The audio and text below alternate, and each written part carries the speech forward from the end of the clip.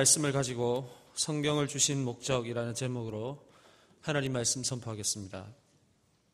우리가 함께 읽은 본문은 사도 바울이 디모데에게 보내는 서신 중에서 마지막 서신에 해당하는 것으로 끝인사를 하기 전에 마지막 가르침을 주는 내용입니다. 오늘 내용은 3장 전체의 내용 중 가장 중요한 덕목이라 할 수 있는데, 에베소에서 목회하고 있는 디모데에게 이 말세에 고통하는 때가 이를 때 반드시 잡고 놓치지 말아야 할 것을 이야기해 주고 있습니다. 디모데후서 3장 1절에서 13절까지의 말씀은 말세에 고통하는 때의 일들을 사도 바울은 미리 알려주고 있는데, 14절부터는 이러한 말세의 일을 극복하기 위한 방법을 제시하고 있습니다. 그 가운데서 제시하는 방법은 다름 아닌 성경입니다. 14절 말씀을 보십시오. 그러나 너는 배우고 확신한 일에 거하라. 너는 내가 누구에게서 배운 것을 알며. 무슨 의미입니까?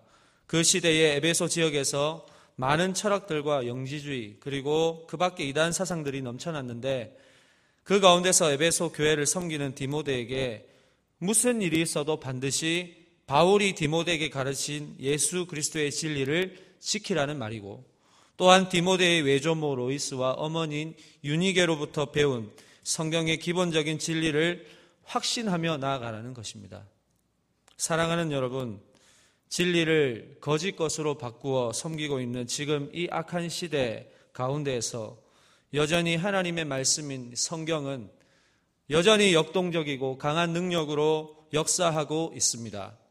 그 진리의 말씀 안에 거할 때 우리는 세상의 무분별한 거짓 지식으로부터 지킬 수 있으며 결코 흔들리지 않고 예수 그리스도께서 이 땅에 다시 오실 때까지 믿음을 굳건하게 지킬 수 있다는 사실입니다.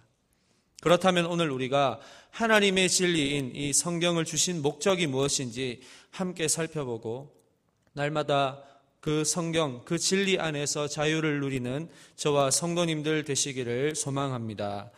첫 번째, 성경은 구원에 이르는 지혜가 있습니다. 본문 15절 말씀입니다. 또 어려서부터 성경을 알았나니 성경은 능히 너로 하여금 그리스도 예수 안에 있는 믿음으로 말미암아 구원에 이르는 지혜가 있게 하느니라. 하나님께서 성경을 우리에게 주신 목적은 구원에 이르는 지혜가 여기 있기 때문에 오늘 말씀을 하시는 것입니다.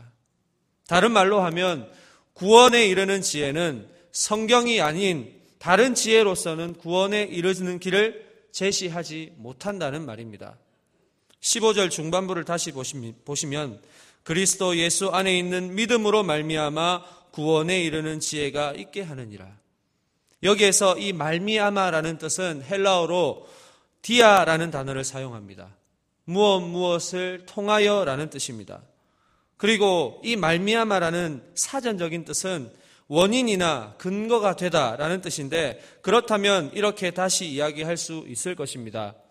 구원이라는 것은 오직 예수 그리스도의 믿음을 통해서만이 가능하다는 것인데, 그 그리스도를 믿음으로 구원을 얻게 만들 수 있도록 길을 가르쳐주는 지혜가 바로 성경이라는 것입니다. 사도 바울이 말세에 고통하는 때가 이를 때에 왜 성경을 강조한 것입니까? 세상에서 전달받는 지혜로는 말세의 그리스도인으로서 당할 고통을 이겨낼 수 없기 때문입니다. 오히려 더 고통을 가중시킬 뿐이라는 것입니다. 왜 그렇습니까? 세상의 학문과 지혜는 나를 더 교만하게 만들기 때문입니다. 스스로를 독립적인 존재로 가두어 버립니다. 나 외에는 그 어떤 것도 의존하지 못하도록 하는 것이 이 세상의 지혜이기 때문에 이것이 가득 찬 사람은 하나님의 지혜인 이 성경을 완강하게 거절하고 저항하고 배척하게 된다는 것입니다. 그러나 시편 19편 7절에서 8절 말씀을 보시면 이렇게 말씀합니다. 여호와의 율법은 완전하여 영혼을 소성시키며 여호와의 증거는 확실하여 우둔한 자를 지혜롭게 하며 여호와의 교훈은 정직하여 마음을 기쁘게 하고 여호와의 계명은 순결하여 눈을 밝게 하시는도다. 분명히 하나님의 말씀이 살아있음을 말씀해주고 있습니다. 여전히 성경을 하나의 학문으로 자신의 지식을 습득하기 위한 도구로서 대하는 자세로는 이 능력을 경험하지 못한다는 사실을 기억해야 합니다. 성경은 구원에 이르게 하는 지혜가 담겨 있으므로 반드시 말씀이 육신이 되어 이 땅에 오신 예수 그리스도 안에 있는 믿음을 통해서만이 그 말씀의 능력을 경험하게 된다는 사실을 기억하시기를 소망합니다. 두 번째, 성경은 하나님의 사람으로 온전하게 하는데 목적이 있습니다. 본문 16절, 17절 말씀 우리 한 목소리로 함께 한번 읽겠습니다. 모든 성경은 하나님의 감동으로 된 것으로 교훈과 책망과 바르게 함과 의로 교육하기에 유익하니 이는 하나님의 사람으로 온전하게 하며. 여기까지 읽겠습니다. 성경을 우리에게 주신 목적은 하나님의 사람으로 온전하게 하려 함입니다. 우리가 온전하기 위해서는 성경을 가까이 해야 합니다. 왜냐하면 성경은 하나님의 감동으로 지어진 것이기 때문입니다. 16절 말씀을 보십시오. 모든 성경은 하나님의 감동으로 된 것으로. 하나님의 감동에 해당하는 이 헬라어 원어인 데오프니우소스라는 단어가 있습니다. 이 단어는 문자적으로 하나님께서 호흡하신다라는 의미입니다. 창세기 2장 7절 말씀에서 하나님이 사람을 생기를 부어 만드셨는데 그 사람이 생명이 되었다 말씀을 하지 않습니까? 이와 같이 성경의 말씀도 하나님의 영감으로 되었음을 알려주고 있습니다. 완전하신 하나님의 감동으로 된 것이 바로 이 성경이기 때문에 이 성경을 가까이 하는 우리 또한 하나님의 성품을 담는 온전한 사람이 될 수 있다는 사실입니다. 온전케 될 수 있는 성경은 어떤 그런 성격이 있습니까? 첫 번째로 성경은 교훈이 있습니다. 그리스도의 진리의 복음을 가르칩니다. 두 번째로 성경은 책망이 있습니다. 그리스도인의 잘못되고 그릇된 행동이나 생각들을 바로잡아주는 판결자의 역할을 합니다. 세 번째로 성경은 바르게 합니다. 그리스도인들을 진리로 바로잡아줌으로 인해 우리가 달려갈 길을 올바로 갈 수 있도록 도와줍니다. 네 번째로 성경은 의로 교육합니다. 하나님의 공의의 성품이 이 성경 안에 들어있기 때문에 모든 것을 엄격하고 정확하게 교육시킵니다. 이 모든 것이 성경 안에 다 들어있다는 사실입니다. 그래서 우리는 반드시 그리스도인이라면 하나님의 말씀인 이 성경을 가까이 하고 그 속에서 우리에게 교훈과 책망과 바르게 함과 의로 교육하는 것을 믿음으로 잘 받아들일 때 온전한 하나님의 사람이 될 수 있다는 사실입니다. 온전하다는 뜻이 무엇입니까? 원어적인 의미로는 적합하다라는 뜻을 갖고 있습니다. 우리가 적합한 하나님의 사람이 되어서 하나님의 뜻을 이루어가는 놀라운 능력을 구비하는 이 힘이 어디에 있다는 것입니까? 바로 성경에 있다는 사실입니다. 많은 성도님들이 매년 1도에서 많게는 15도까지 하시는 분들을 제가 보고 있습니다. 그러나 이 성경을 읽으실 때 가장 중요하게 생각하는 부분이 무엇입니까?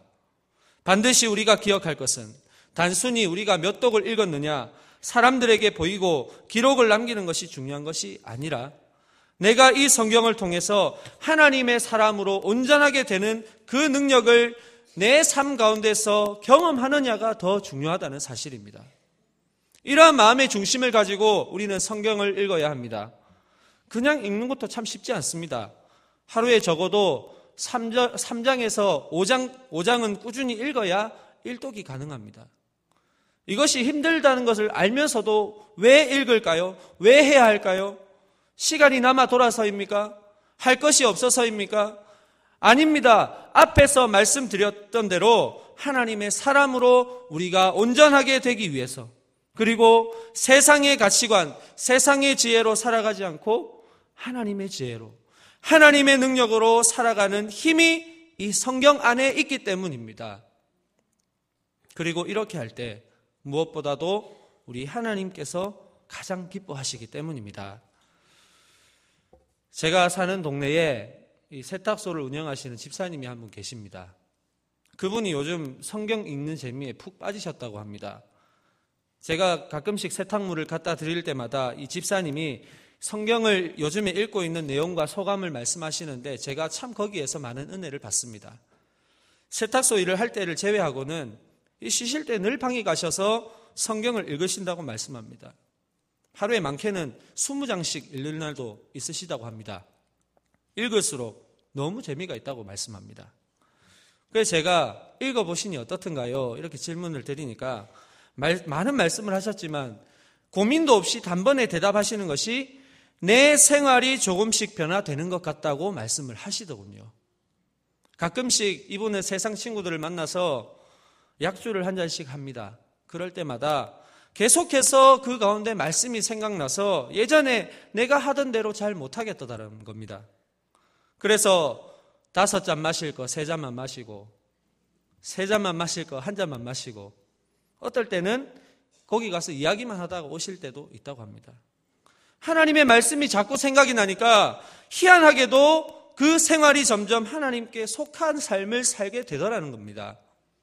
사랑하는 여러분, 이것이 바로 교훈과 책망과 바르게 함과 의로 교육하기에 유익하니라는 그 말씀이 그 집사님의 삶 가운데서 나타나는 것 아니겠습니까? 며칠 전에 저에게 그 집사님께서 문자를 하셨습니다. 전도사님, 제가 성경 일독을 했습니다. 감사합니다. 할렐루야. 제가 그래서 가만히 있겠습니까? 그래서 제가 그 집사님에게 다시 문자를 드렸습니다. 집사님 수고하셨습니다. 정말 축하드립니다.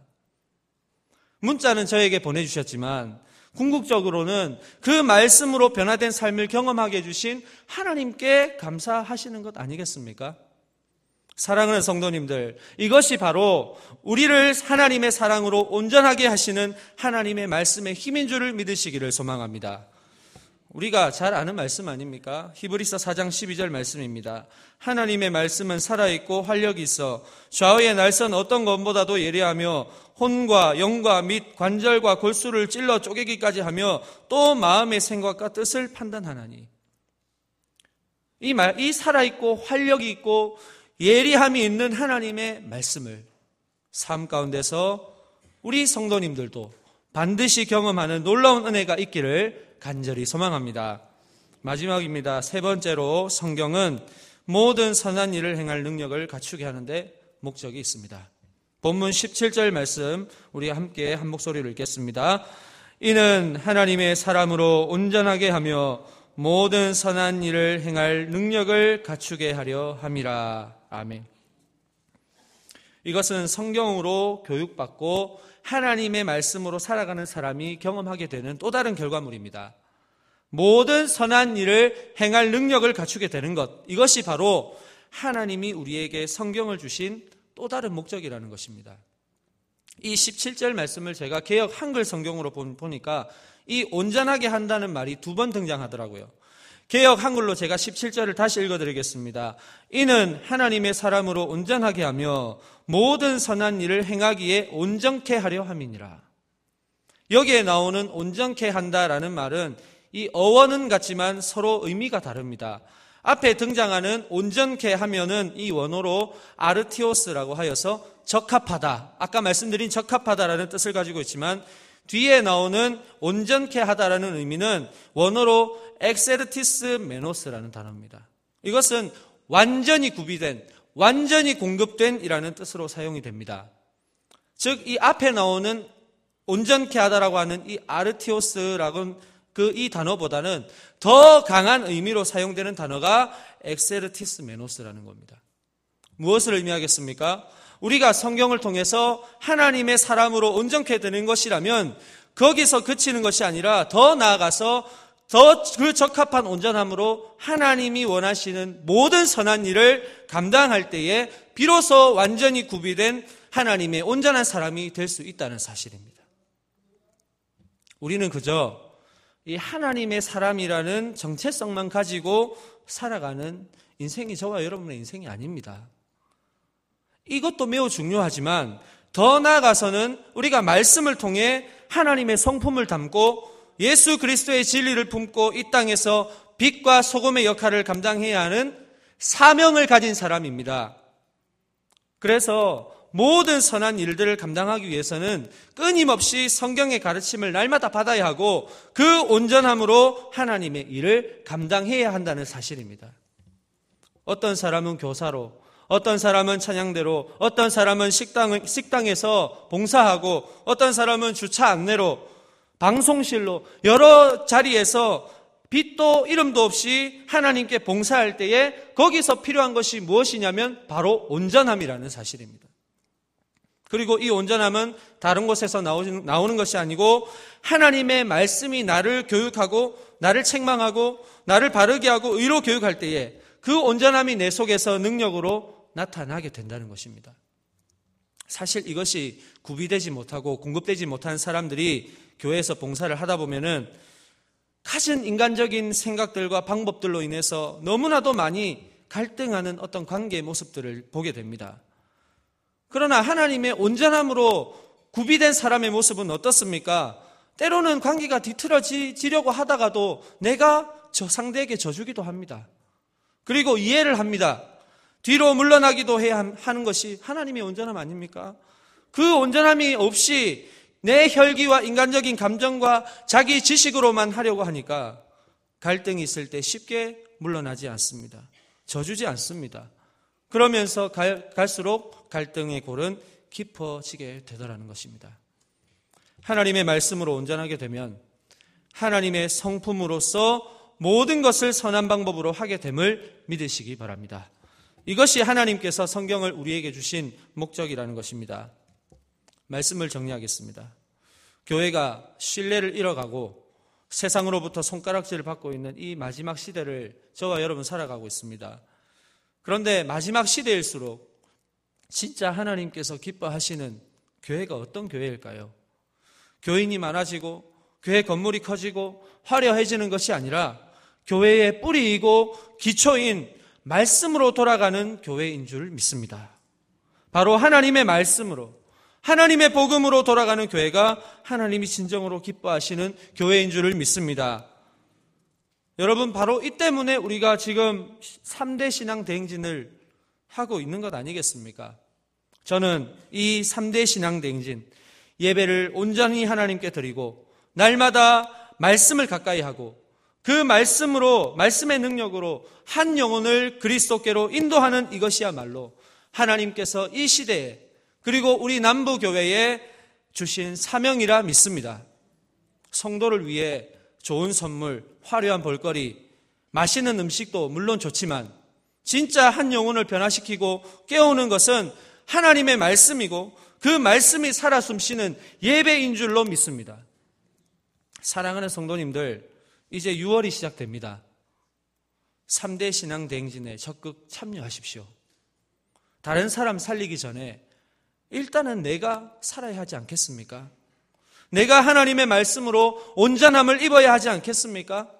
그래야 선한 일을 감당할 수 있지 않겠습니까? 내일부터 다시 6월의 한 주간의 삶이 시작됩니다. 모두 3대 신앙대행진에 적극 참여하셔서 하나님이 기뻐하시는 교회, 하나님의 기뻐하시는 성도들의 삶이 되어서 날마다의 삶이 하나님의 말씀으로 충만하고 복음의 능력이 삶 곳곳에서 충만히 경험되는 그런 귀하고 복되고 행복한 가정과 모든 성도님들의 삶이 되시기를 주님의 이름으로 소망합니다. 기도하겠습니다. 하나님 아버지, 감사합니다. 우리에게 하나님의 말씀을 통해 구원에 이르는 지혜와 하나님의 사람으로 온전케 함과 선한 일을 행할 능력을 공급받게 하시니 감사합니다. 그 능력으로 이 세상을 능히 승리하게 하여 주시옵소서. 어떤 문제든지 내 힘과 내 지식으로 감당하는 것이 아니라 언제나 우리에게 말씀하시는 하나님께 우리의 눈과 귀를 집중시키며 날마다 하나님께서 말씀하신 대로 순종하는 성도들이 되게 하여 주시옵소서. 마지막 때가 가까운 지금 우리는 하나님의 말씀의 능력이 아니면 살아갈 수 없습니다. 공허하고 절망적인 심령에 하나님의 말씀으로 회복시키시고 다시 소생하는 은혜를 누리게 하여 주시옵소서. 어린 심령에서부터 노년에 이르기까지 늘 하나님의 말씀을 가까이 하는 남부교회 성도들이 되어 세상의 어떤 유혹과 대적에도 하나님의 말씀으로 능히 이겨낼 수 있는 은혜를 경험하게 하여 주시옵소서. 예수님의 이름으로 기도합니다. 아멘.